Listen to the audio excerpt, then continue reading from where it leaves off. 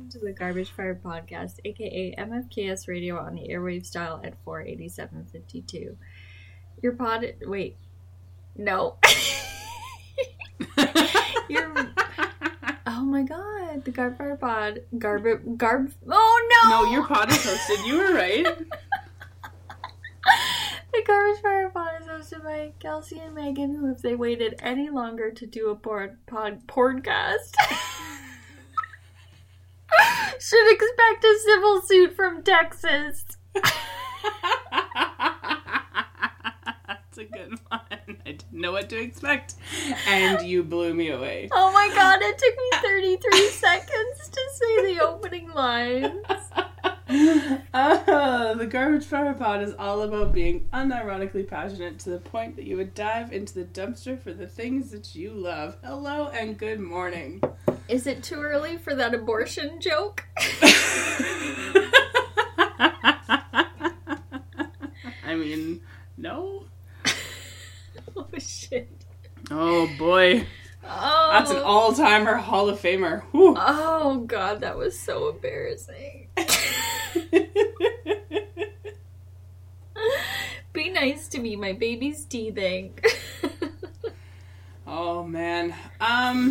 Well, it's Thursday, November the 11th. It is not a day to wish people Happy Remembrance Day. No. Or Happy Veterans Day. That is not the spirit of the day. Also, stores, no sales. We don't need a Remembrance Day sale. Are people doing that? It doesn't happen so much in Canada, but there's definitely always Veterans Day sales on stuff in the States, and I'm just like, or but like I don't... Memorial Day or whatever the fuck. Memorial Day is a little different. It's like a celebratory thing. That's a different one to me. It's a long weekend. It's like the start of summer. That one I don't have the same, but like the sort of the solemnity of Remembrance Day, Veterans Day doesn't require 20% off of pants at the Gap. Totally. You know? And I always find it really weird when I'm watching something on TV, like on an American station, and there's, happy, and I'm like, oh god, okay, I guess that's where we're at now. Yeah, it kind of misses the mark. A little bit. By I mean totally. Yeah, it's just there are certain things that I feel like don't need to be commemorated or celebrated through saving money on things, and I feel like this is one of them. Yeah. Also, I don't understand why / how Veterans Day is not like an actual holiday in the US. I don't get it. Oh, it isn't? I saw some things on my Twitter this morning, and there's like kids in school today. Oh. Which to me is just weird. I'm gonna do a quick Google.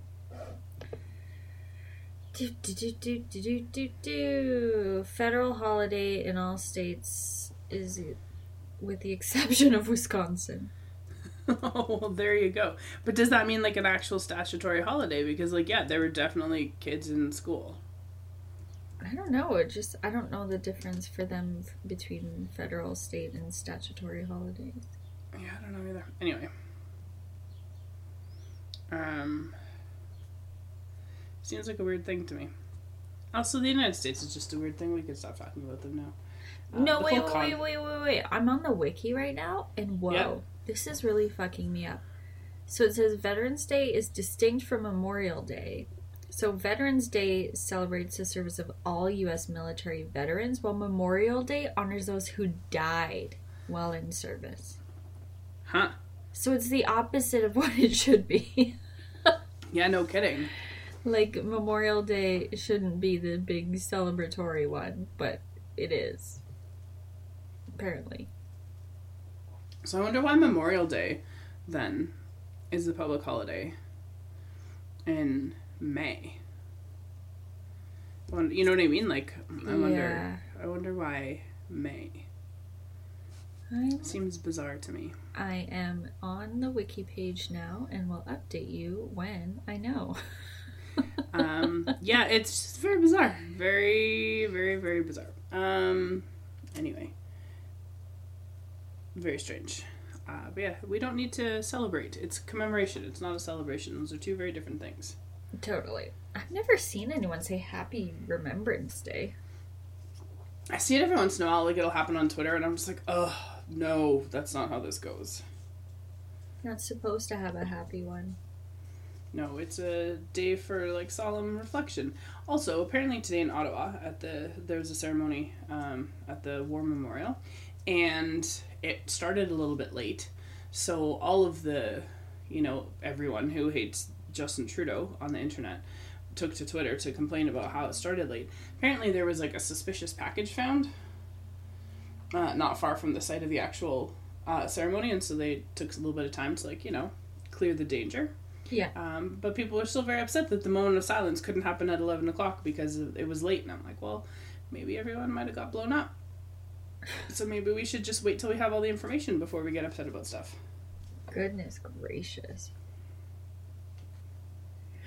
Yeah, I just don't get that. Nope. Don't get it. Nope.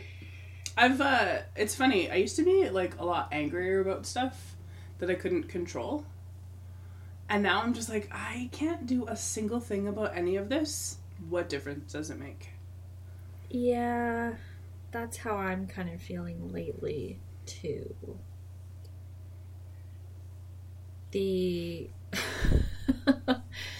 I got a little bit of criticism for taking my son to the pool.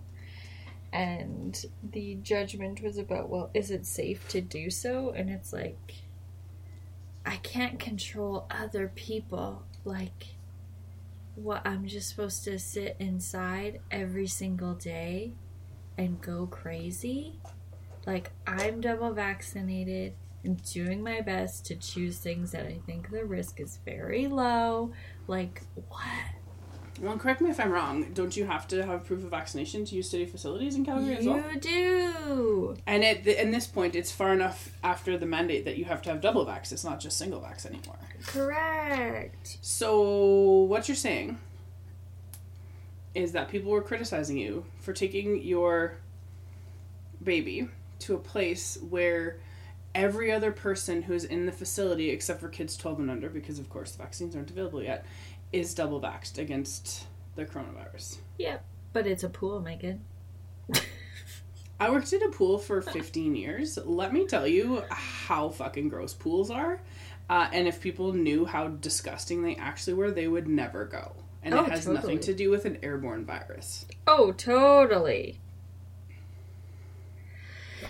Yeah, so I just like to stop caring. I'm just living my life now.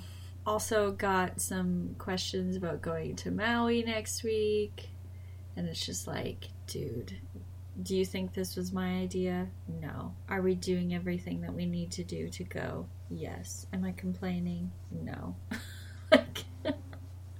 No, I mean, like, there comes a point where you have to be able to, like, make those decisions. And just, like, I mean, if there are consequences, I guess suffer the consequences, right? Like, totally. But, like, we're following every single rule. Like, the rules are in place. We're respecting the rules and living our lives. Like, I don't know what else we can do at this point. Because the, 20% of Albertans who are never going to get vaccinated aren't. And it's not my fault anymore. Mm-hmm.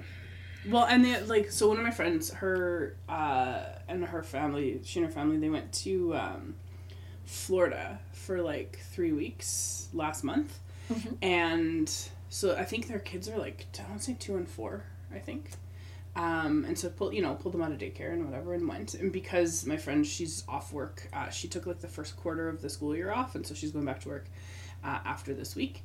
And so they decided, yeah, you know what, we can do it. Her folks have a place down in Florida, and so they went and they visited the grandparents and had a really good time. And they went when they did because she's like, if I happen to get sick or whatever, I have time to isolate before I go back to work. Right. So they like made all of the plans to do the best that they can, essentially. Yeah. Right, and to be like, well, okay, this is the best that we can do, and now it's up to everybody else to do the same things. But we've taken all the precautions, and they stayed. They went to the beach. They stayed in the complex that her parents' place is in. Went to the pool. That's about it. ate at restaurants on the patio, like, yeah, you know, did all of the things that you can do, I guess, and had a really nice time. But exactly. people were, like, very judgy about it. I know, it's just like, I don't know what else to do anymore. It's like, yeah, Well, I'm just over it.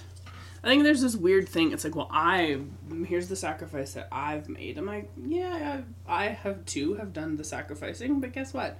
If someone wants to go to Mexico for a fall break, have fun. Yeah, totally. It's just like, all right, because I know exactly what that means they have to do that, and they've done everything that we're supposed to do. There's no extra steps for us anymore. Like, no. We have abided by it all. My husband just got his friggin' booster yesterday. Like, we're all doing everything we're supposed to do. I don't know what else can be done. Well, and it's just like, we're at this point now where I find, depending on who you talk to, and well, like the people that I work with and stuff, we're all kind of in the same sort of, I think, headspace about it, just because we have to go to work and we don't really have a choice, and no, there's no work from home option except if we have like a PD day or whatever. Yeah. So we're just kind of stuck sort of at the mercy of everybody else because we have to go to work.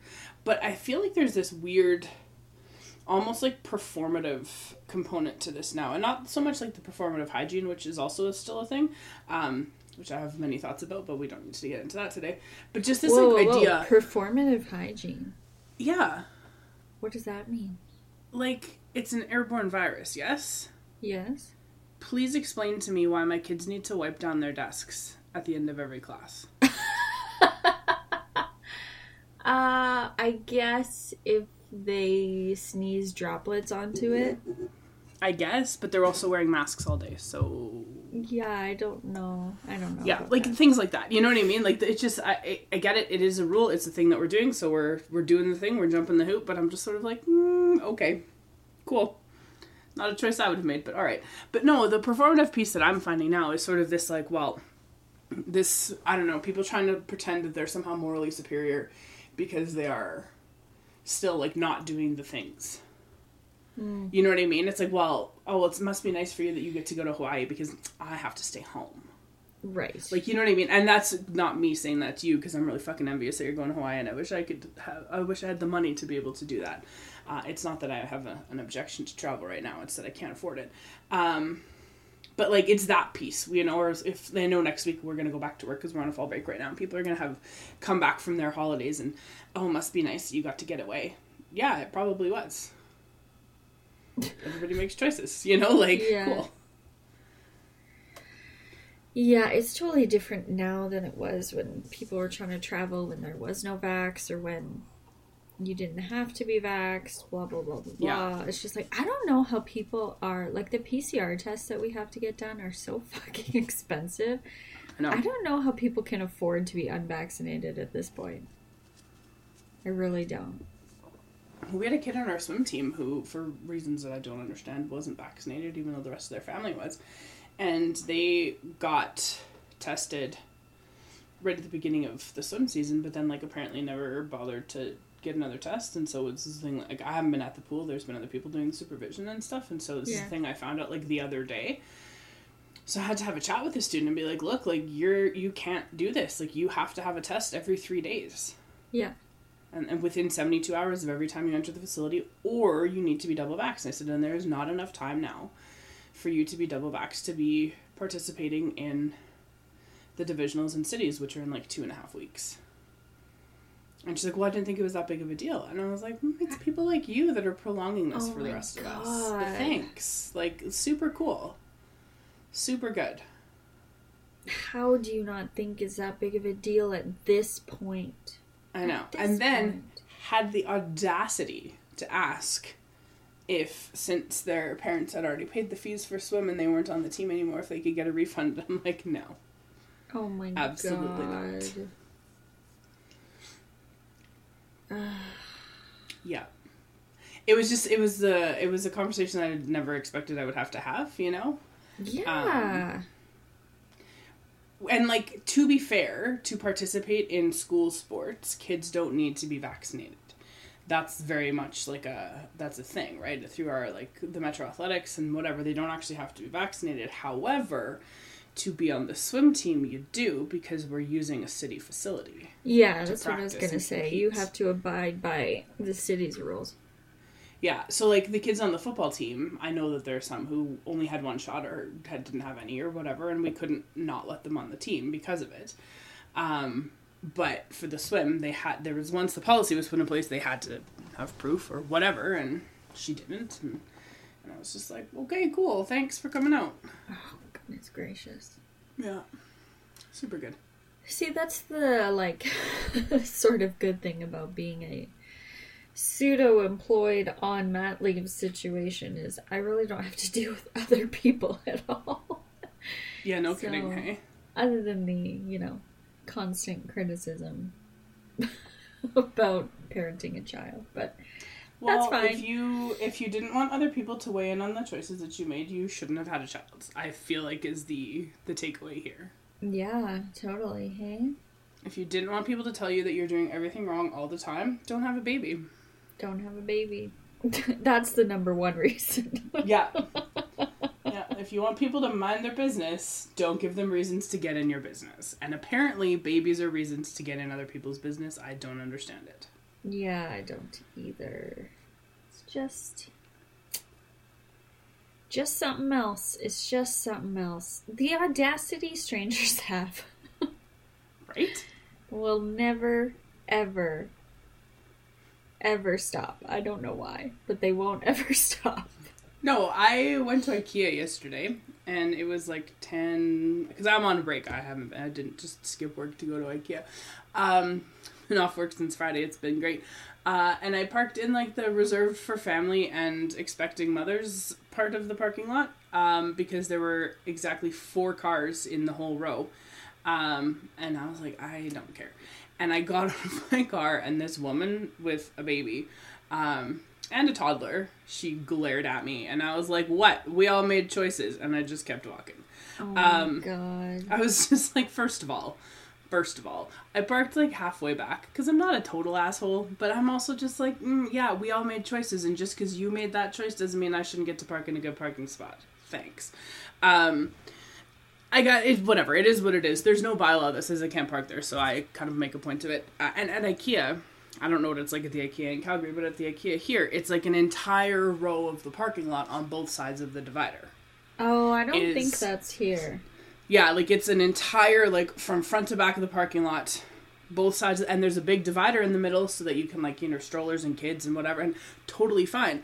But there were legitimately 4 cars parked there because it was right when the store opened.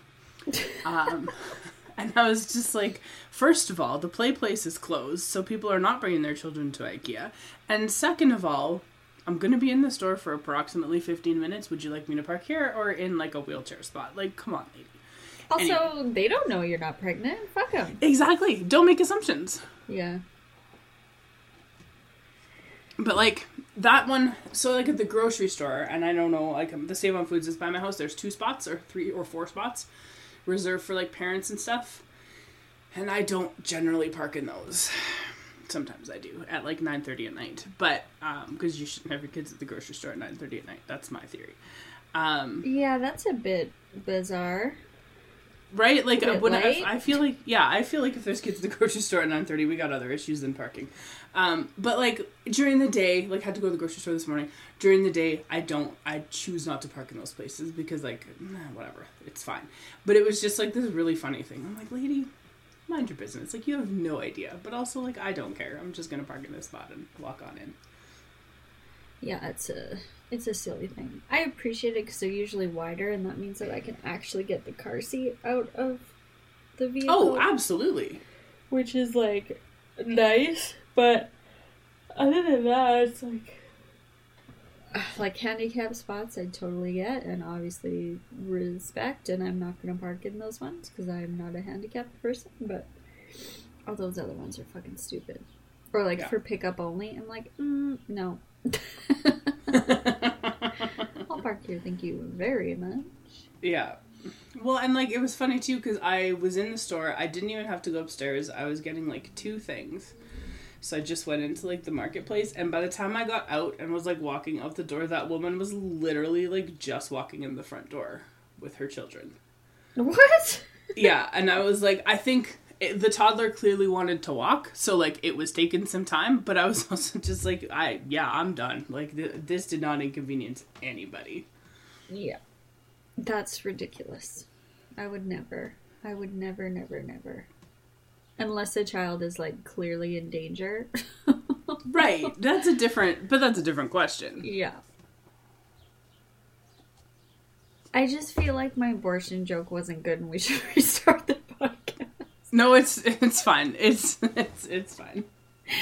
I'm just really dwelling on it. You shouldn't, because like people there's it's like got two levels to it. Because first of all, we have to assume that everyone can understand you through the laughter, and I don't know if they will be able to. And second of all, we have to assume that like people know exactly what's going on in Texas, which like no one knows what's going on in Texas. So I feel like we're safe.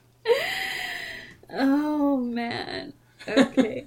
Yeah, I didn't even think about the fact that it took me so long to say it and I laughed through it, so there's probably that. I'm probably safe. I'll just never let me run for public office, okay? You got it. I feel like we're okay. Although if anyone Googles you, the thing they will find is that picture from when you went to New Jersey. They sure will. Think about that all the time. I think about that too, how great that was. Yeah, it was quite the day. I'm on fucking Ellis Island and trying to turn on my phone and it just like keeps crashing because I've got fucking 80,000 notifications on Twitter. Like, what is going on? Uh-huh. Yeah, that was a whole thing. Yeah. Is there any sports talk? Well, there's some very serious sports talk that I don't know that I want to get into. Related to Chicago? Well, actually, there's a thing that we could talk about that's sort of not... I don't want to, like... Oh. I know what it is. I don't know if you do know. There's other thing. No, there's some other stuff, too. I don't want to say that what's gone on with the Blackhawks is not worth talking about. I just don't know if we can give it the treatment that it deserves here. I think that's what I'll say. Not on this comedy-adjacent podcast. Yeah, but there's a couple things that have happened in the last, 48 hours that I think are pretty interesting, hockey-wise anyway. Okay. Because I would like to talk about the other thing, which I know you know what it is. Yes. About never meeting your heroes, yeah. So, or never having heroes. Bob Murray, former general manager of the Anaheim Ducks, was placed on, I guess, administrative leave due to some... I guess complaints that had come in through the NHL has apparently they have an anonymous tip line, and I don't know if it's I think it's a staff thing, players and whatever. And anyway, there was some information that came forward about Bob Murray, who was the general manager of the Ducks, and he is entering into an alcohol abuse program because he was placed on administrative leave amid an investigation into workplace conduct. Oh. Which meant, so a person, it says here from Sportsnet, a person with knowledge of the Ducks front office told the AP that initial complaints against Murray prompting the investigation all involved verbal abuse of team employees. What? And that was how that started. And then I'm not sure. I'm not sure what that's going to mean necessarily. And so he was placed on administrative leave pending this investigation and then resigned a day later and is entering into a substance abuse program. Huh. Yeah. So that's a thing that's interesting. And why I think it's interesting is this, because Carey Price, Montreal Canadiens goaltender, yes. Entered into the player assistance program in October and made a statement yesterday or the day before, I think it was the day before, that the reason he entered into the player assistance program was that he went into a residential substance abuse treatment program. Yeah, I was really surprised about that. I was too, and I thought it was really interesting, sort of the reaction and there was some backlash to that announcement because people are the worst. And there was news last week that he was going to rejoin the team on November 8th.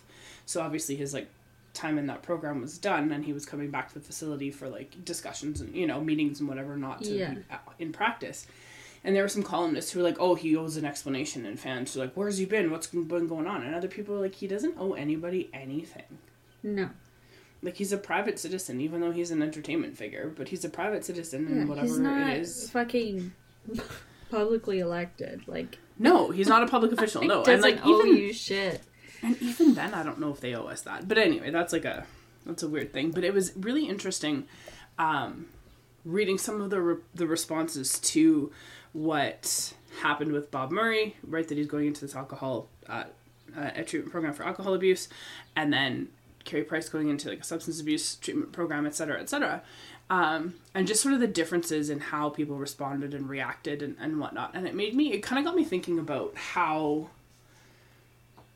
even though in sports we think that we know kind of what's going on, it's always very clear to me that we know nothing. Oh, totally. Yeah. Right? Like, we know absolutely nothing about what goes on behind closed doors. We know absolutely nothing that goes on with, like, the lives of the athletes that we watch, or the coaches, or, you know, whomever. Like, we just don't know anything about them. And we ultimately, like, have to be okay with that, I think, in order to continue watching the sport. Because, like, they're not our friends. They're not, like, you know what I mean? Like, there's no real personal connection or relationship there for the majority of fans. And I think we have to, like, be pretty careful about the kind of judgment that we put on the situations that we see. And so saying that, does that impact your Aaron Rodgers judgment? Sort of, kind of. The thing that I was talking to Tyler about it, actually, because he's also a Packers fan, and he made a really good point. He was like, it will make it much easier to watch him leave in the off season now. I'm like, that's a good point. That's a good way. I still want him to win a Super Bowl. Like, I feel like I would like him to win another Super Bowl, you know? But yeah, I feel like this is one of those situations where he didn't have to say anything and nobody would be any wiser. Yeah.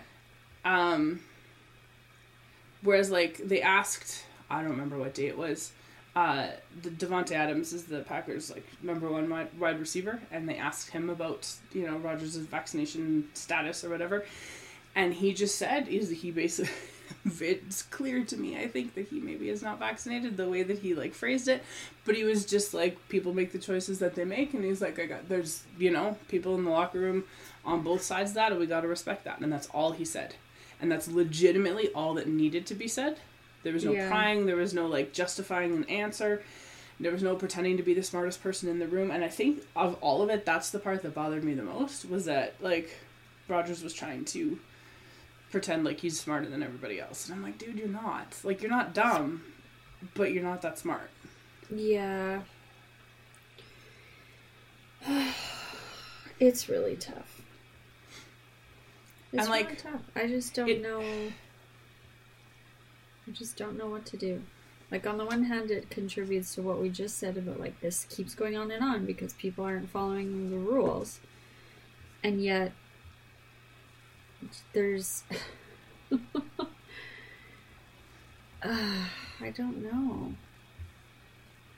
Yeah, I don't know. And I don't know if there's an answer, but I guess the thing that gets me is that these people, as for rightly or wrongly, right? And there's a whole discussion about, like, idolatry and whatever that we could get into, but rightly or wrongly, these people are role models, whether they want to be or not. You know what I mean? Like, people look up to them regardless, whether you enter into playing the sport, because, like, people, you just are. And it doesn't necessarily mean that you need to be held to a higher standard of conduct, because I don't think that's fair. No. But I also don't think you can then be surprised when people, like, find things out about you and then are questioning those things. Right. Like, you don't get to have it both ways. You know what? That's fair. I think also, too, if you are... I think sports is tricky because if you are around fucking how many people are on a football team. 200 people? I don't fucking know. Yeah. It's a big team. If you're around those people every single day and have chosen not to be vaccinated, that I think is pretty questionable. Because it's not like it's a distanced game. Mm-hmm. You know what I mean? Like, that's pretty risky behavior. Well, it is. And also, like, again, I think that there is this weird expectation that athletes are, you know, because they're who they are and role models and stuff. But I also think, like, if you are a person who is at the top of your game, and one of your sponsorship deals is with, like, a healthcare provider in the city that you play in. I wish I was kidding, but, like, legitimately. That's got to be some sort of breach of contract, right? Well, yes, they're no longer partners. Affiliate? Yeah. Follow the money! But, like, State Farm doesn't care. State Farm's like, yeah, we support the choice. And that's fair enough. Like, again, this is one of those things, like, it's not mandated, though I think it should be, but it's not mandated. There are protocols to follow for, you know, the vaccinated players versus unvaccinated players and whatnot. And I think the thing that bugs me about it the most is that he just thought he could get around it because he's Aaron Rodgers. Oh, really?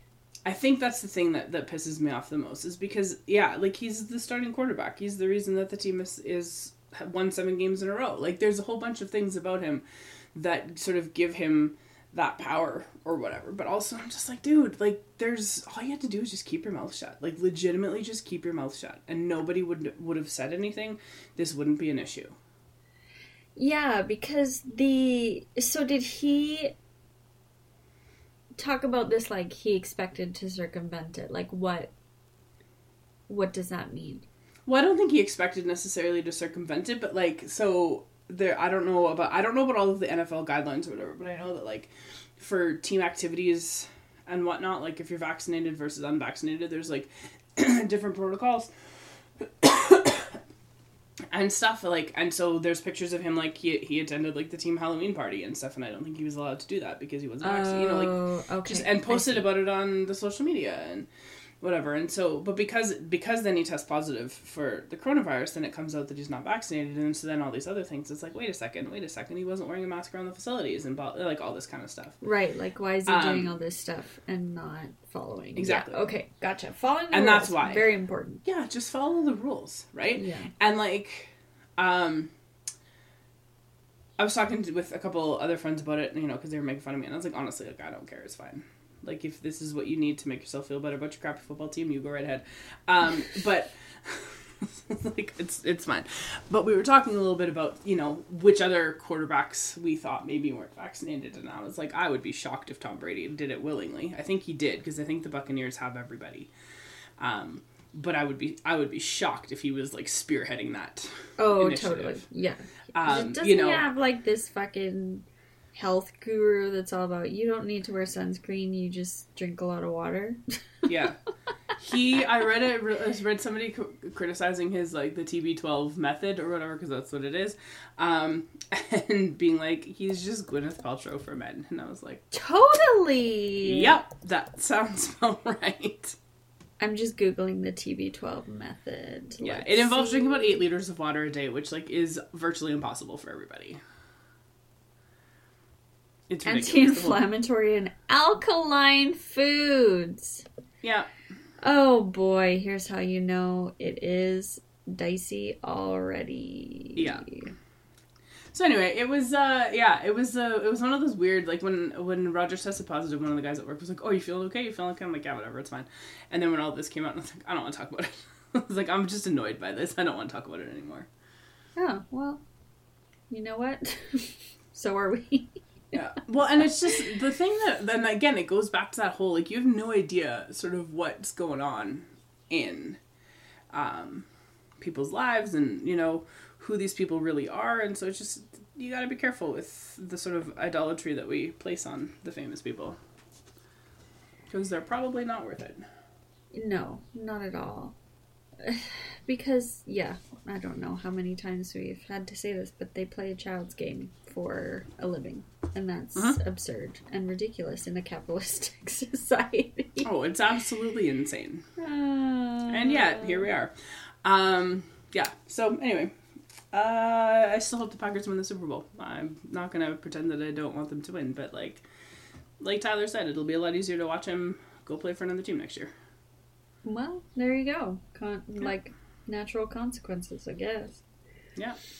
Absolutely. The TB12 method encourages a person to drink lots of water, but not with or around meals. What? So what do you drink with your meals? Nothing? I don't think you drink anything. Oh, they call it a primarily plant-based diet, but they should eat lean meat such as chicken, turkey, and steak. And fish should be fresh and wild caught.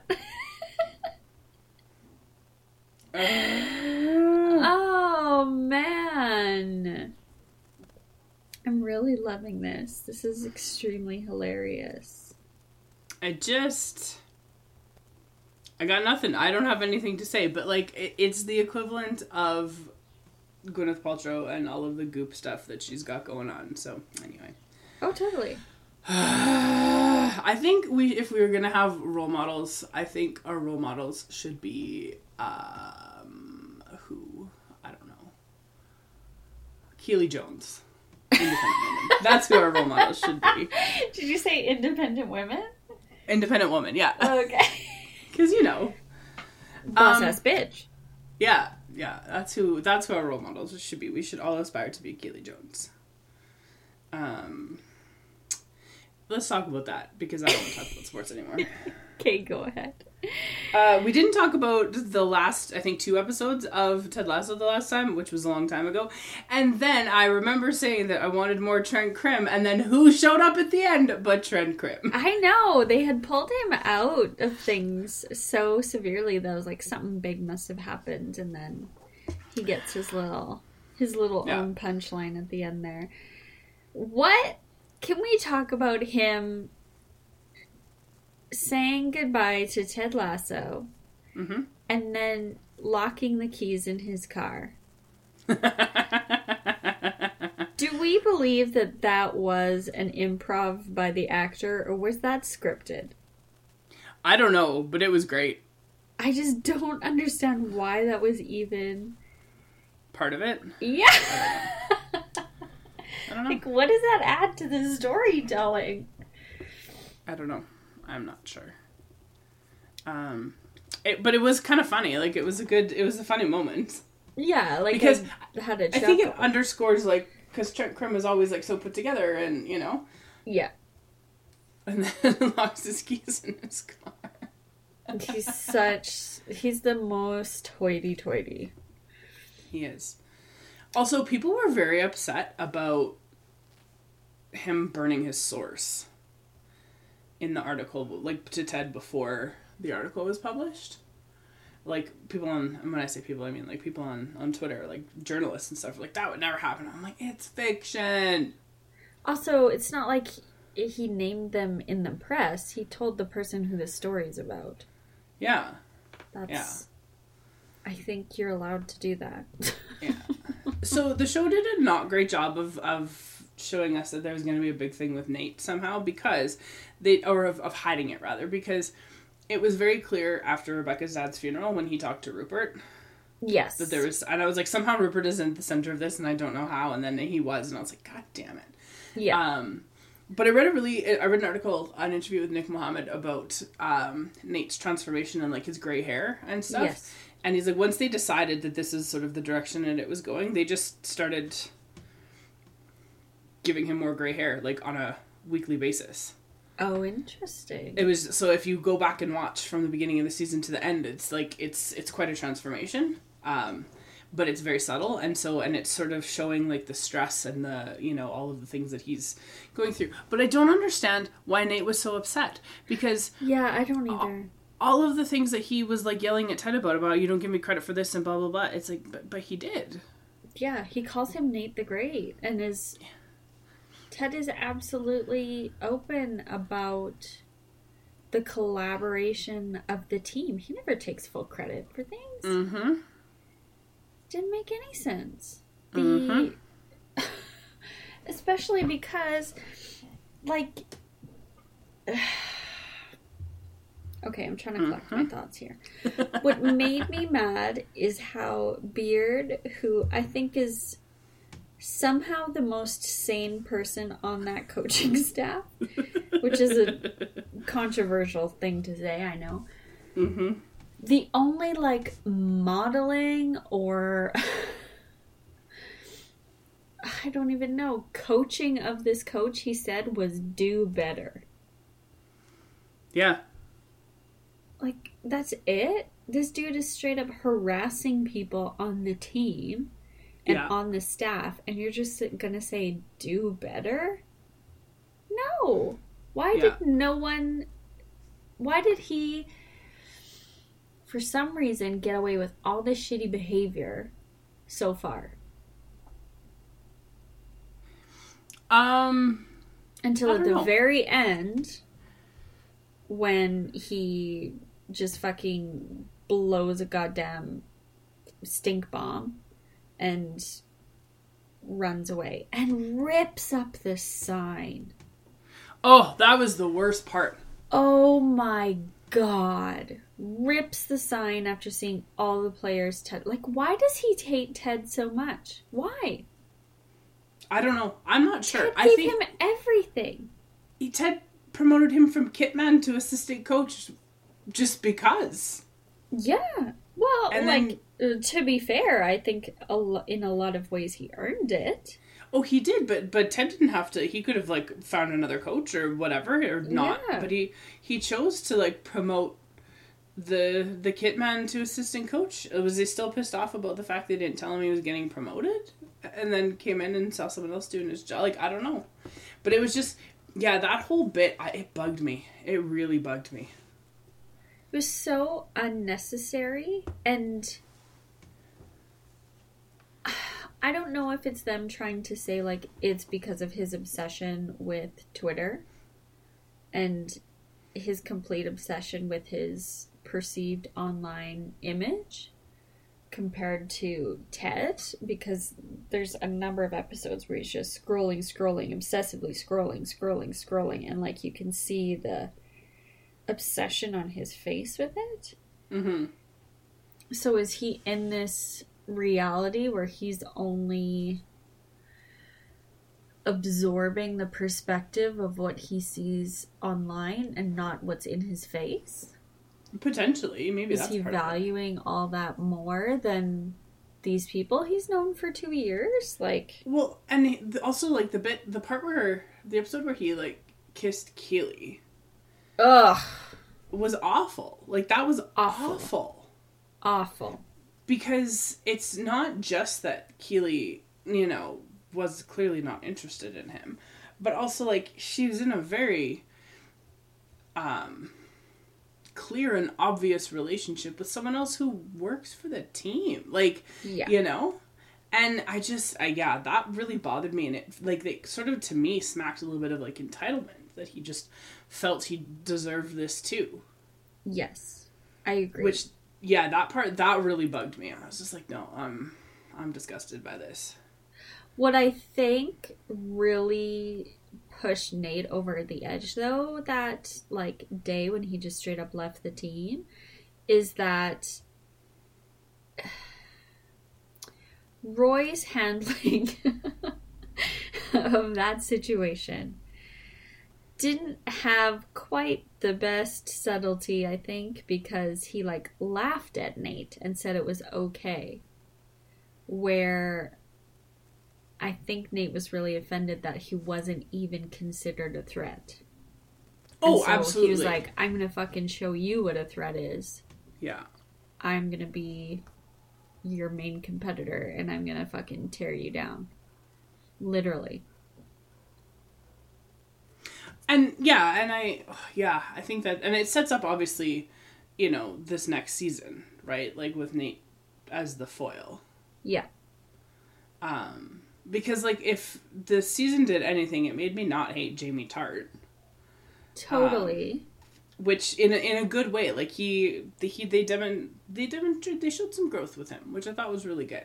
And I thought, like, he was played well too. Like, he's, you know, Phil Dunster does a really good job, I think, portraying Jamie and sort of all of the things that he doesn't understand and the things that he does understand. And so I feel like if there's an opportunity for a redemption arc for Nate, like, they'll do it and it'll come. But I also wouldn't be upset if there wasn't.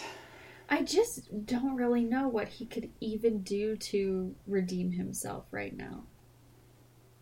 Like, the things that he's done, just tearing down the sign is irredeemable. And I know it's just a sign, but it's not just a sign. No, it's a whole philosophy. It's very upsetting. Yeah, it's so there was that part that bothered me. The other thing I didn't get, and I don't know why they're making it so hard, like with Roy and Keeley, that whole like fake relationship drama. I was like, why is this happening? Yeah, I didn't understand that either. I think you and I talked about it being about how, like, it's a mature relationship and they're going to be fine and she's putting her career first instead of his and blah, blah, blah, blah. But it's also like, who the fuck says we're taking 6 weeks off? I need you to live your life for 6 weeks. Come on vacation for me. Like, what? That's so unrealistic. It is and it's not, because it wasn't just like come on vacation. Like, he, you know, made sure that she would be able to do work and whatever, but they could just like be together away from all of the other stuff. And like, I don't think there's anything wrong with that notion. But I just like, I don't understand why she's like, no, you go and I have to stay here. And I'm like, yeah, maybe, but like, couldn't there have been even just a little bit of like, you know, a week? Or I'll see, like, or for her to say, like, I'll see you in a month or something, you know what I mean? Like, or something about him changing the date of her ticket to give her a little bit of time to get set up and then she come to, or whatever. Like, I felt like such a weird thing. Totally. Because there was that, I don't know if it was the episode right before it, if it was in episode 9, when they were celebrating with the champagne, like, that they were saving for a special occasion or whatever, and she's like, well, it's not that special of an occasion. And he's like, yeah, it is.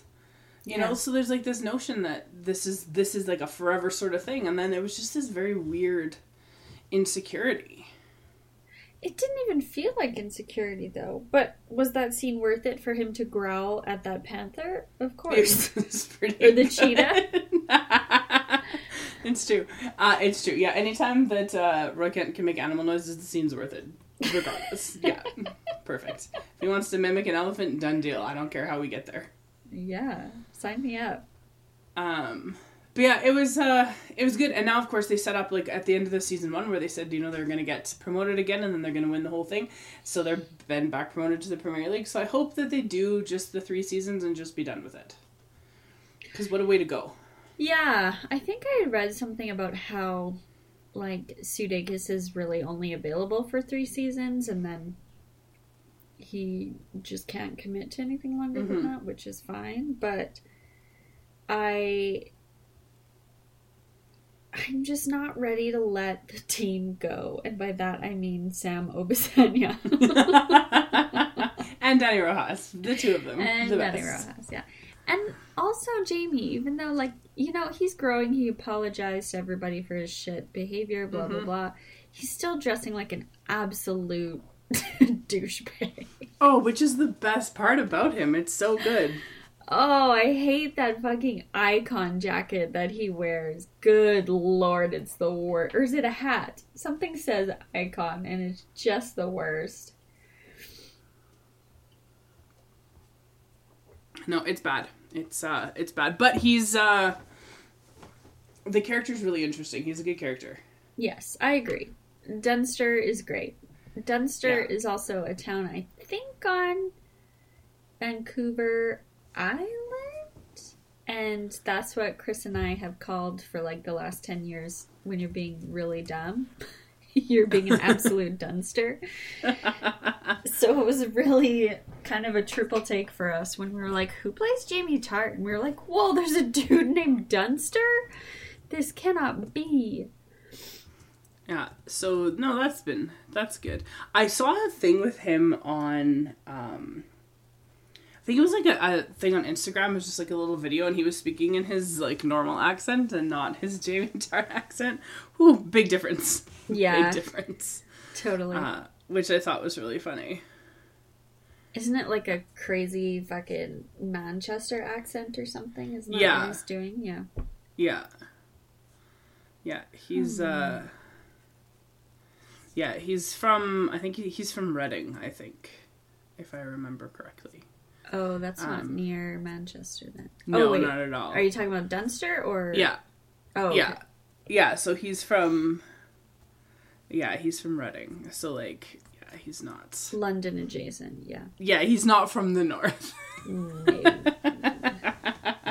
Anyway, it's just funny when I heard him talk. I was like, oh, that's what you sound like. The other thing was when they were in LA for the Emmys and stuff, Brett Goldstein did a bunch of interviews and whatever, and his regular voice and accent is so much different than... He's so, like, it's almost a lilting, like, soft, high pitch. It's so different. It's really bizarre. Yeah. It's funny, it is though, really how strange. Different... I watched an interview with him and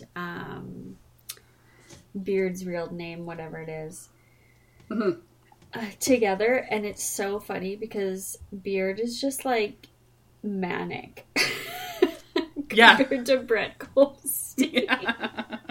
He's like so reserved and so like nice and positive, but very reserved. And Beard's just like.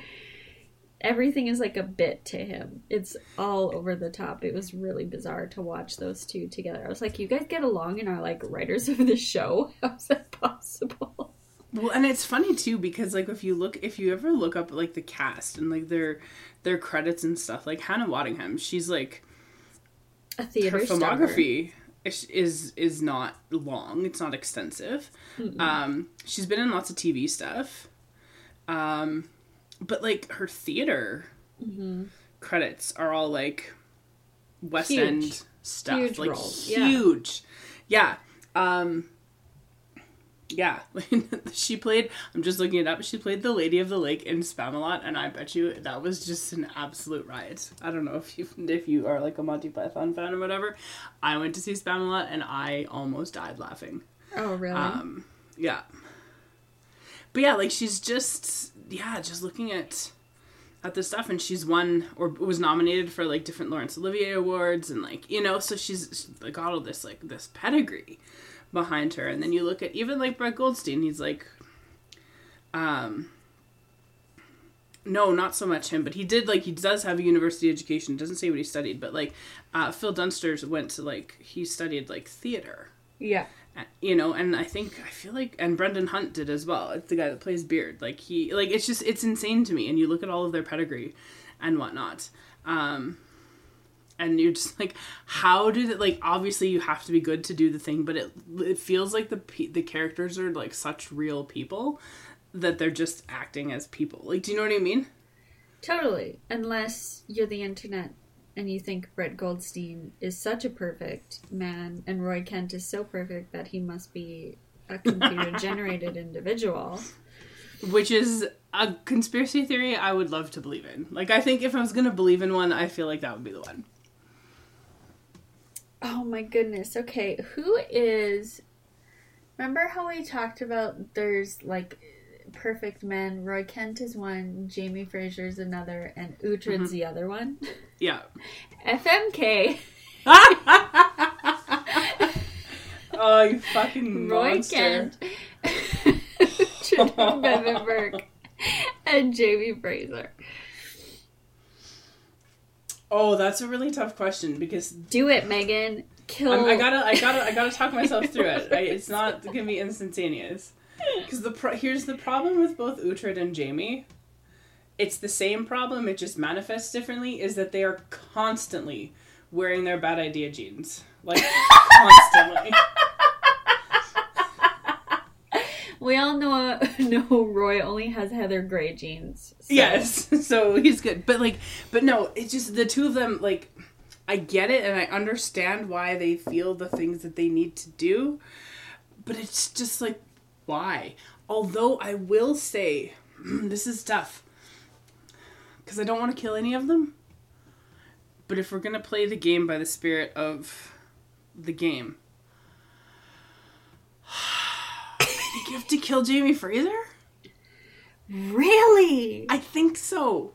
I think you fuck Uhtred and I think you marry Roy Kent, and I feel like that's the only correct answer. And the reason that you have to kill Jamie Fraser, I'm gonna it's a bit of a loophole, but the dude's from the 18th century, and I feel like that's the reason that you need to kill him. And there's just too many things that he doesn't understand about the modern world. Oh, man. His fucking mind was blown with a zipper. Like, let's put this in perspective here. Oh my god. But Megan, think of how many STIs Uhtred is carrying. That's why you just do it once. Just one time. Maybe that's how Jamie dies. From an STI? Yeah. Okay, so I have a question about the parameters of the game. We've never really talked about this. Is this assuming that you're it's like like a game show where you like open the doors and you've never seen the people before and you just like find out things about them and have to decide? Is that what we're assuming here? I'm not quite sure I understand what you mean by that. So obviously like these are fictional characters and whatever, but like the parameters of the game, right? Are we assuming that like I think it's if you exist in their world. Okay. Because then my sort of other thing is like once you have to make the decision, who's to say you haven't done the thing with all, you know what I mean? Like, is it just like this is the only opportunity you're gonna have? Yes. To fuck that person, and it's never happened before, and it'll never happen again, which means you've also not fucked the other people. Is that what we're going on? I think so. Okay, then yeah, I think I'm gonna stand by my answer. So, remind me, it was fuck Uhtred, marry Roy Kent, and kill Jamie Fraser. Yeah. Wow. Because, like, to be fair, I like Jamie Fraser a lot. And I feel like you will agree with what I'm going to say. He's a little bit of a misogynist. Like, a little bit. By a little bit, I mean kind of a lot. And I understand it's, like, contextual and whatever. But, like, even Uhtred sort of understands, as he's gone through and gotten older and whatever, understands that, like, women have the agency to make their own decisions. Whereas like, the people he was raised with were also warriors. Like, think of Brienne, right? Yes. Whereas, like, Jamie doesn't have that same awareness just yet. No. Well, okay. He's getting there. He's getting there, but he's not there yet. He's getting there. Bree helps. Yeah, whereas Roy is just like, what? My girlfriend's amazing. Yes, that's really nice. No one celebrates their partner more than Roy Kent does. No. Which is so funny because he's just so, like, grouchy all the time. I still think back to that opening scene with him when he and Sam are watching the press conference and he says, if I don't hear silence, I'm going to start punching dicks. And it's seriously one of the funniest fucking lines in the world. Mm-hmm. But then you've got Phoebe. Mm-hmm. And that's just so pure. It's so sweet. He loves her so much. Mm-hmm. I think for sure the only choice is marry Roy Kent for Mary. I think so too. Because we've talked about this before. If you're gonna marry Uhtred or Jamie, you're gonna have a bad time. Yeah, there's no getting around it. There's no getting around that. But yeah, the fuck or the kill is really hard. Because, like, so here's the difference, too. And I feel like this is the thing. In the books and in the show, whatever, Jamie is presented in very much... It's not totally, looking at him with a female gaze, but much more so than in The Last Kingdom, right? Mm-hmm. Like, just because of who wrote the stories and who's presenting and producing and whatever. But, I don't know. Like... there's plenty of evidence of Jamie's, like, sexual prowess. Claire talks about it all the time. And that's fine. But clearly Uhtred's not bad at it either. Oh, Uhtred fucks for sure. We know this, yes. Right? Like, and I don't know, and it's just, the problem with Jamie Fraser, there's a lot of problems with Jamie Fraser, but I feel like, yeah, he's just a little bit of a misogynist. Huh. I never thought of him that way. He's learning, and he's trying, but, like, there's still things that he very firmly believes that women are not capable of, even though time and time again, his wife and daughter have shown him that is 100% not true. Yes, I feel like Uhtred is constantly like, I can't protect you here. I can't protect you here. You need to do this or I can't protect you. And the people just totally ignore him. Yes, but also, like, at the end, I'm thinking about, like, what happens at the end of season 4 when, like, his daughter is, like, you know, she wants to go off, and he's like, okay. Well, he struggles with it. It's not just, he does. Okay. No, but he understands that he's not going to be able to keep her and protect her and, you know, bring her home back, like, that's not where she wants to be. Yeah. And he understands that he can't, you know, force her into a life that she doesn't want. And yeah. So he lets her go. I feel like he's also coming to grips with the fact that he really can't protect everyone, even though he says he'll try to. They're like, well, you won't, and you can't, so I'll just, like, do this questionable, risky thing. Yeah. Yeah. Because I'm what's-her-nuts. So, anyway, that's my...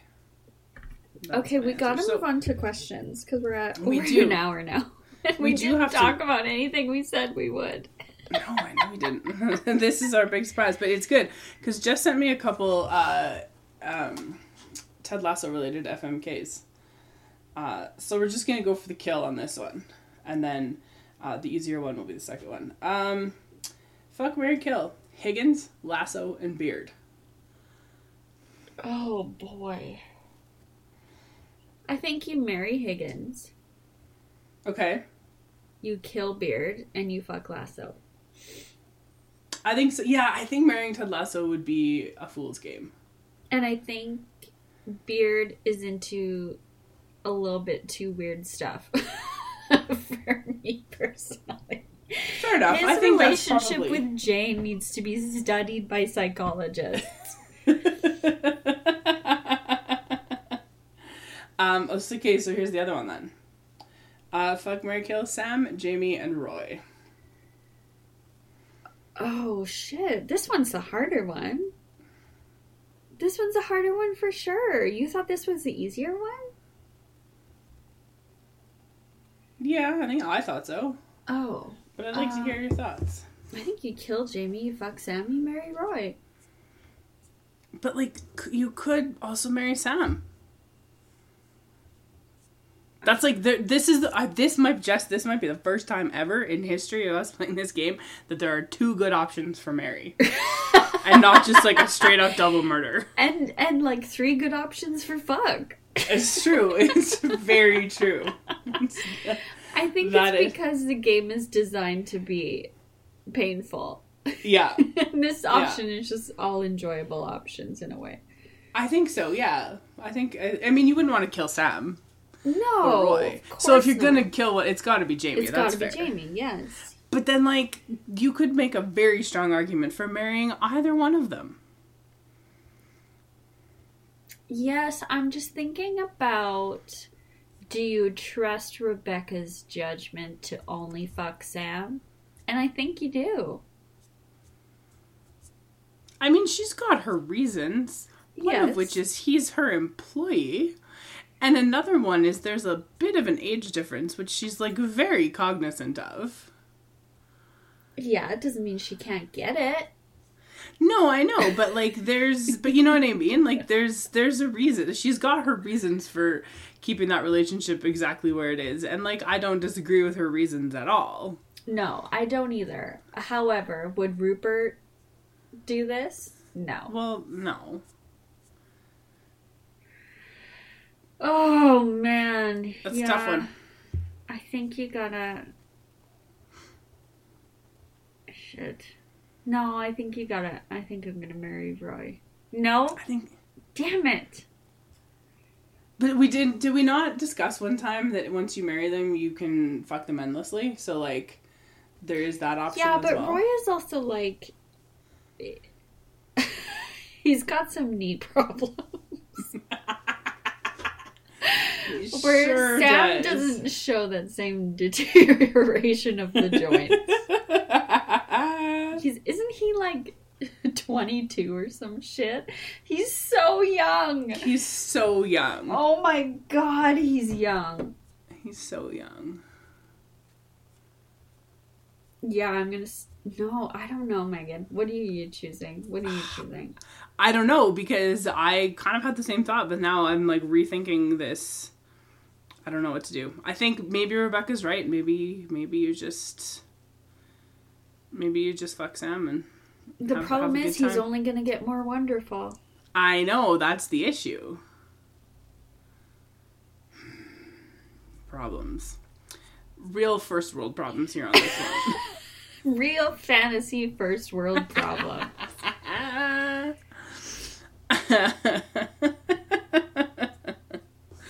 Ugh, anyway. Yeah. So those were the two Ted Lasso based FMKs, which made me laugh. What else do we have here? This is something that I saw on Twitter yesterday, and we kind of mentioned it before we hit record. What bit of historical perspective gives you an existential crisis? So, like, this is sort of born, this is where it came from, was somebody had made note of how the U.S. President, John Tyler, who was born, I believe, in 1790, which is insane, has a grandson who is still living today. Mm-hmm. And, like, it's not as weird as it sounds, even though John Tyler was born while Washington was the president. If you would like to put that into some real perspective. Anyway. That's the worst part of the whole thing. Not that he has a living grandchild, but that he himself lived so fucking long. It's stupid. Yes. So, okay. So, yes. So, the oldest grandson, or the last remaining grandson of John Tyler, is 92 now. Why aren't we, like, vivisecting these guys? This is crazy. So crazy. Okay, so yes, John Tyler was born in 1790, and then he,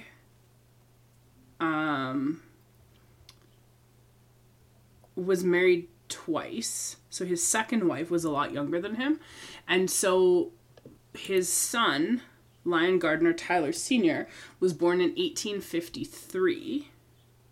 Which was well after Tyler was out of office. And then this son was born in 1853 and was widowed and then had a second wife. And this grandson who's still alive, his first name is Harrison, and he was born when his dad was 75. So that's how it's possible, I guess. But man, that's weird. Yeah, like, that's so weird. It's really weird.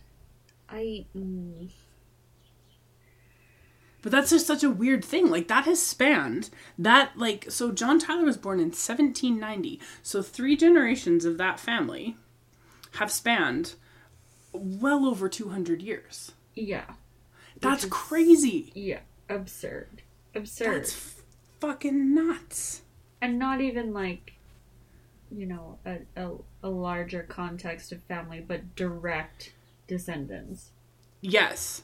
So weird. I think for me, it's probably the guy who survived both atomic bombings. That's really fucked up. Mm-hmm. Just real bad luck. Oh, so here was the question. This is something else that someone had put it up.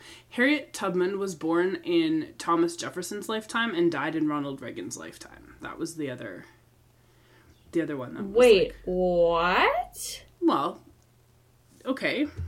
So, let's look up some... Thomas Jefferson. Thomas Jefferson was born in 1743 and died in 1826. Okay. No, that one's not right then. Harriet Tubman was born... Hang on, just give me a second here. March of 1822. She died in 1913. And Ronald Reagan was born in 1911. Fuck. I hate That's that one. Fucking I hate nuts. that one. I fucking hate that one. Like, that is crazy.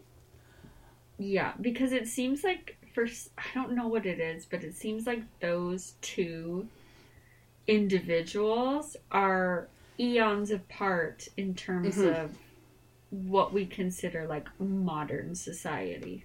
Like, we're talking Jefferson and Reagan, you mean? Yeah. Yeah. Like, that's crazy. Oh, God. I like that you had a thought and then you're like, I don't know what to say. No, I don't. Like, that one's... No, it's just, yeah, that one's really giving me an existential crisis. I really fucking hate it. Yeah. I don't like it at all. Okay, so this is really interesting here. So people were replying to this with, like, you know, other things. So consider this. Victorian England was 1837 to 1901. The American Old West, that time period was 1803 to 1912. The Meiji Restoration in Japan was 1868 to 1912. And French privateering in the Gulf of Mexico ended around 1830. So this means this conclusion. An adventure party consisting of a Victorian gentleman thief, an Old West gunslinger, a disgraced former samurai, and an elderly French pirate is actually 100% historically plausible. Oh my god.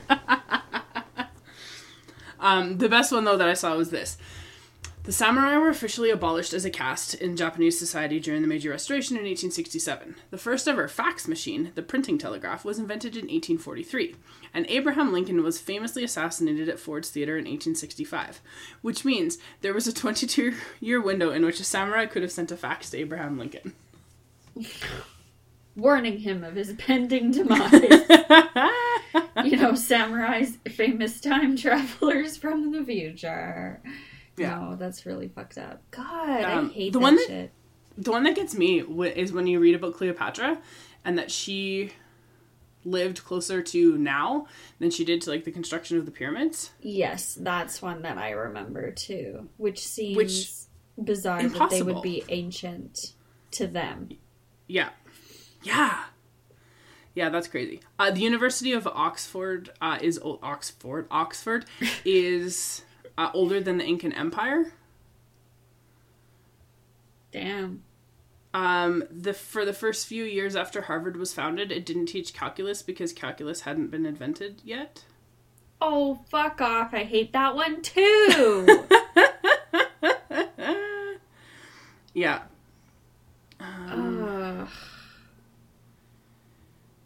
I hate that.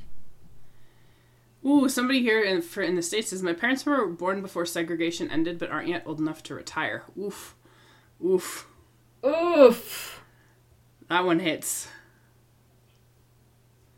Yeah, well, when was segregation ended? What year? Civil Rights Act?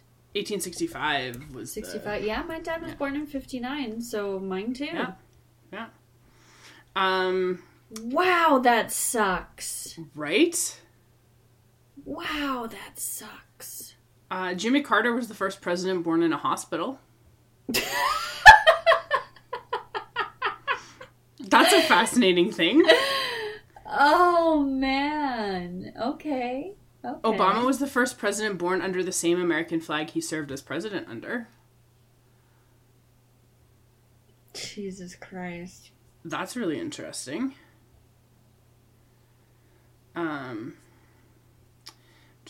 There's some really... Charlie Chaplin and Adolf Hitler were born in the same year, which was also the same year that the Eiffel Tower was inaugurated and Van Gogh painted Starry Night.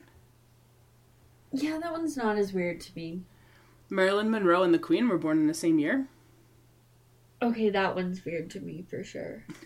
Imagine crazy. Being the same age as Marilyn Monroe, and yet you are Queen Elizabeth II. There was more time between the Stegosaurus and Tyrannosaurus Rex than there was between Tyrannosaurus Rex and us. Yes, I do know that. That's crazy. I took the Dino 101 course from the U of A. Dinosaurs all died 10 million years before grass even existed? Mm-hmm. What? That's crazy. Yeah. Anyway, it's just like there's just interesting little things about I just love, because Jimmy Carter, I think, has this very pure good guy image, like his whole like Habitat for Humanity stuff and all that. For him to be like, well, I was the first president born in a hospital. Just seems right. So quaint. Lauren Bacall was married to and co-starred with Humphrey Bogart, who was born in 1899, and was also in an episode of Family Guy that Ariana Grande was in. What? That's a fucking trip. Is Lauren Bacall still alive? I don't know. Doing Googling. This episode is just the one where they Google. Yeah, there we go. There's the title. Perfect. I'm going to write that down. Oh my God. No, she died in 2014. Oh my God. But that's crazy. Like, think about that. So that's nuts. That's a crazy thing. There was one more here that I saw that I thought was really interesting. I mean, the entire history of the United States of America has taken place in the collective lifetimes of John Quincy Adams, Thomas Edison, and Jimmy Carter. Yes. That's crazy. Yeah. That's crazy. The Queen Elizabeth II has been Queen of England for more than a quarter of the total time the United States has existed.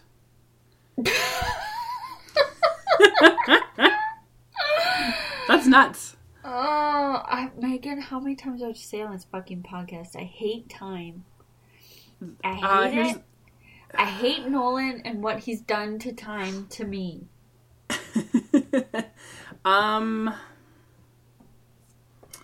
What else? There was one last one that I just saw. Then I'll stop there because this might blow your mind. The release of the original Star Wars is closer in time to the release of The Wizard of Oz than it is to us right now. Yeah, that one I get because it was a long time ago and it fucking sucks. But like, whew.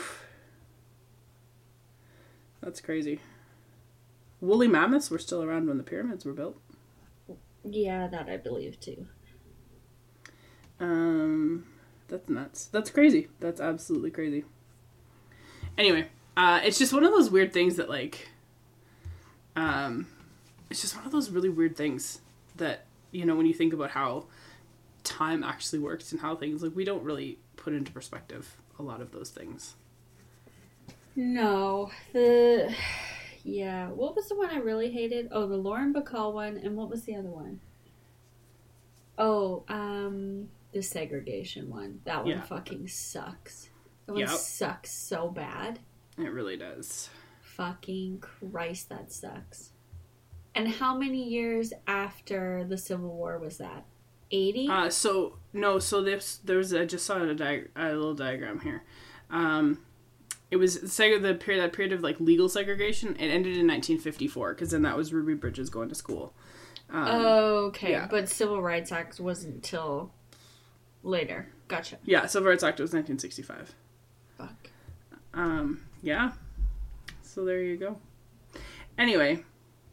Also, at the time, you know, The Lion King was released in 1994, which was not 10 years ago, as I like to keep thinking that it is, but was in fact almost 30 years ago, is a thing that really bothers me sometimes. You know? Like, because do you ever have that where you're like, oh yeah, a few years ago, you're like, oh my god, that was 15 years ago. Yeah, well, like, as someone who was born in the 80s, it's really bizarre to think of the 80s as 40 years ago. Mm-hmm. Like, it used to be 20 years ago. I don't think of the 2000s as what the 80s were to me when I was a teen. Like... Right. Yes, absolutely. That's... Oh, God. I know. I'm gonna cancel all my plans and just curl up into a ball and cry this afternoon, Megan. No, don't do that. Really fucking me up. It is. So I have a question. What is your best memory? This is from another one from Jess. What is your favorite childhood memory, sorry, of reading? Like, is there a thing, like a moment that you remember that, like... Of reading. Favorite childhood moment of reading. Do you have one? No, I don't know if I have necessarily a moment, but, like, I do remember in the summertime when I was a kid and I used to read, like, all the time in the summer, much more so than I do now. And just, like, sitting outside and reading books with, and, like, you know, if it was a library book, I wasn't allowed to, like, have a popsicle while I was reading because I might get the book dirty. But, you know, like, having a snack and, like, just sitting out under a tree reading a book. I did that a lot when I was a kid, and I still enjoy doing that. Mine's a weird one. So I remember I was still living in Saskatchewan, so I was definitely younger than 10, and my sister and I were fighting about something, and she was like, well, haven't you seen those pictures that have, or those books that just have naked pictures of people in them? And I was like, what? What? And she took me into our parents' room and showed me a Playboy. And I was like, what? She's like, yeah, this exists. And I was just like, mind blown. That's like, I'm gonna ask her about that today if she remembers that. That is definitely one of the funniest memories I have about reading, funny. For sure. That's really funny. And it was Ginger Spice was on the cover. And I remember being so mad that she would do that to me. That's funny. That's really funny. Yeah, I don't have anything like that, but no, that's really, really funny. Oh, Megan, that's stuff you miss out being an only child. It's true. Did I really miss elder siblings corrupting you slowly? It's true. Okay. Erin sent me a question. Why do songs sound so much better when you hear them randomly on the radio? But she's like, maybe they don't sound better, but they feel better for sure. Spontaneity, I guess. Especially if it's something you haven't heard in a while. Yeah. And then you're like, oh yeah, that song. Cool. Just like spontaneous Taco Bell is better than planned Taco Bell. Does anyone ever plan Taco Bell? Oh, fuck yeah. Oh, okay. I was like, I've never planned Taco Bell in my life. It's always, like, it's not a bad option, but it's always, like, not a plan. Oh, yeah. I'll drive the 40 kilometers round trip for some Taco Bell. I have to plan it. Everything in my life is planned now. I have a baby. That's true. Oh, that's true. That's fair. But, like, before you had a baby, was Taco Bell planned? Well, yeah. I was pregnant, Megan. I needed Taco Bell. Oh, I see. Well, then. Okay. I have some Taylor Swift related questions, but basically, my friend Jillian is very excited about Taylor Swift's re-release of Red tomorrow. Mm-hmm. And her question is, what are your plans for the Taylor Swift Red release? Are you excited about the 10-minute version of All Too Well? I think that might kill me, actually. Oh, really? It's a great song. 10 minutes? Might be too much to handle. Is this going to be too much to handle, like, back-to-back with Adele's release next week? Well, this was the other question. How are you going to handle Adele and T Swift releasing music in the same month? Potentially. We have a PD day on Monday, and Erin and Riva are coming over on Sunday, and we're going to watch Adele's, like, TV special that's on. And I'm happy that I don't actually have to go to work on Monday, because then I don't have to cry in front of other people. Is that pre-recorded, or is it live? Okay. No, it's pre-recorded. So I don't know. That's a lot of feelings in a week. That's too many feelings. Is it just a 2-hour concert? This is like only the second time I've heard about it because I don't watch TV. I think so. It's like I think it's like a 10 or 11 song set, and then Oprah's there somehow. So who knows? Oh, nice. Yeah, but yeah, it's that single that Adele released is real good, And it's all over the TikTok, and there's lots of people. There's lots of feelings. But I feel like having Taylor Swift, I will say this, Red is not my favorite Taylor Swift album, so I might not have the same feelings about it as some other people, but it's a very good album. Yeah, I don't know, so I will trust you. And then Jill's other Taylor Swift related question was, do you think Folklore and Evermore are more or less the soundtrack to the Hallmark Christmas movie season? And if they're not, they fucking should be. And I will just leave it at that. Because yes, there are some songs on both of those that are, we could, if you were like a bigger Taylor Swift fan, we could absolutely write a movie around those two albums. Yeah, unfortunately I'm just not, and I don't really know how to be. I've listened to Lover, but that's about it. And by that I mean I listened to it once. I wasn't a big fan when I was younger, but like I really enjoyed these last two albums that she released, like Folklore and Evermore. They're very, very good, and they're just like a bit of a departure from what she'd done in the past. And that's one of the things I like about her, is that she didn't stick with like the pop country. She's like, no, I'm going to do some other things. Yeah. And people just went along for the ride. That's good. And my last question, this is a good way to end. If you could watch any movie again and have the twist or the ending be a surprise all over again, what would it be?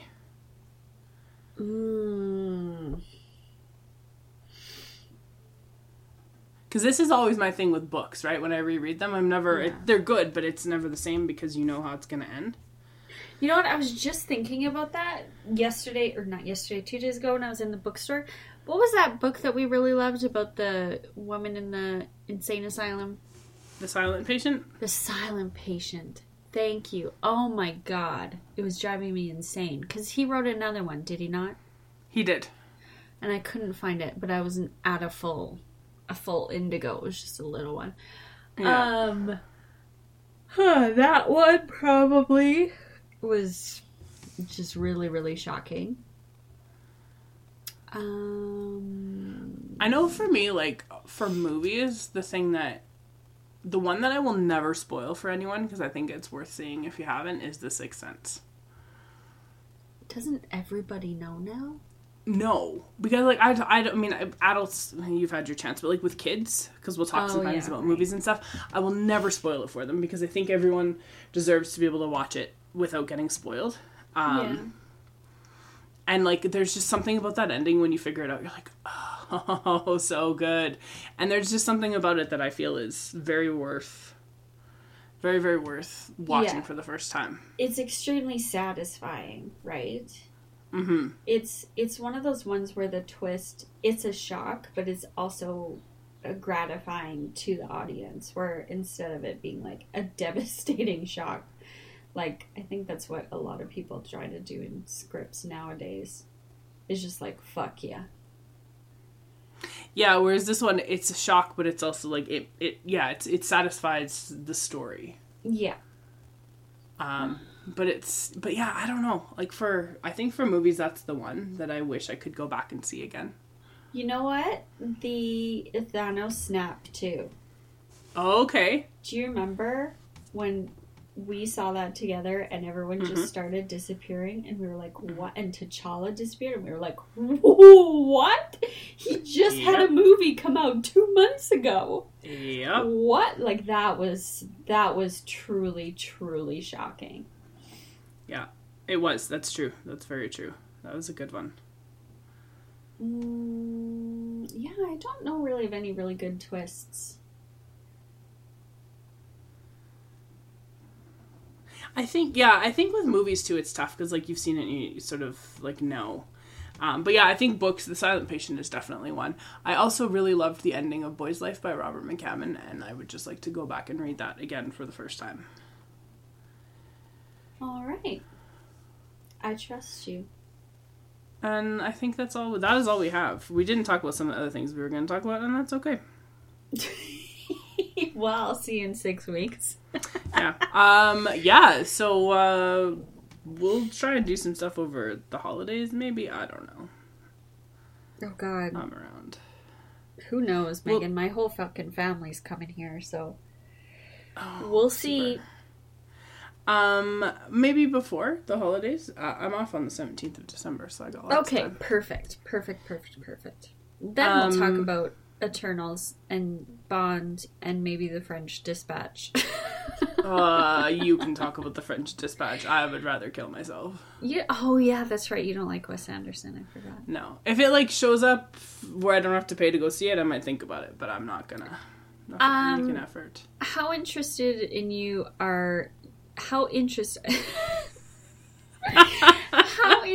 are you in Dune? I didn't love the book. I think for, like, the visual spectacle, I like Denis Villeneuve's movies and stuff, but, like, the story itself, I don't know. Yeah, that's how I felt too. My brother-in-law convinced me that it is worth it because the cast is fucking incredible, and he said it's Oscar's best performance. Interesting. I was like, do you know other movie we're going to talk about between now and House Christmas? of Gucci! House of Gucci. I feel like we know how my brain got there, but anyway. It's just like, also. Yeah, no, everything that I've seen and heard, like, it's just, like, just super campy. Yeah, can't wait. Oh my god, I just had the dumbest thought where I was like, have Adam Driver and Ozzy Icer been in the same movie? Ozzy Icer is his name. 4 times, actually. Yeah, they have. Fucking Christ, Megan, I need to go to sleep. Oh boy, yeah. So that's another one that we're definitely gonna have to talk about because I feel like it's just gonna be absolutely fucking batshit crazy. Yep. And like a good way, a weird way, but a good way. Yeah. Well, that's all we have for this week. I think the next time is just gonna be talk about movies. I think is what's gonna happen. Can't wait. It's going to be so good. We'll have to set a timer and be like, okay, 12 minutes on each movie. Otherwise, the episode will be 8 hours long. Well, we could break it up and then just have a few episodes in the tank. It's true. We could do that. Yeah, so that's what we have for you for this week. Or this month, or this whatever. Is there such thing as a 6-week time marker? Because that's about where we're at. Yep, it's called a garbage fire pod. It's a garbage fire month. 6 weeks. You can find our things on iTunes, SoundCloud, Stitcher, not Google Play. Possibly on Anchor. I haven't figured out how to do that yet, but I might put this on Spotify too. We'll see what happens. You can email us or go to our website or find us on Instagram. Don't go to our website. Also, I'm going to put a thing on our Instagram that I found off the TikTok that I sent to Kelsey already, and it's a little girl dropping an F-bomb, and it is... I have watched that video approximately 150 times, and I laugh every time. It's very good. It's so good, and it's not the reason people should have children, but it's one of them. If you have a kid who says shit like that, you need to film it and send it to me, please and thank you. Did you send me the one where the little Irish kid goes, there's a fucking goat outside? I don't know if I did, but I've seen it. Okay. That one's good too. But yes, this little girl dropping the F-bomb, the cadence is perfect. And it makes me think she has heard it many times. Yeah, 100%. 100%. Because whether she knows what the word means or not, she definitely knows how to use it in that context. The usage is perfection. Like, you could use it as an example of voice if you wanted to teach voice and be like, well, here's an appropriate exclamation. Here's how that works. And tone. Oh, it's so good. Anyway, I'm going to put it on the Instagram because it makes me laugh every single time, and then I'll have it forever. So when I inevitably delete all the photos off my phone, it'll still be there. There you go. But anyway, that's all we have for you this time around. Thank you so much for listening. And we'll see you in the dumpster.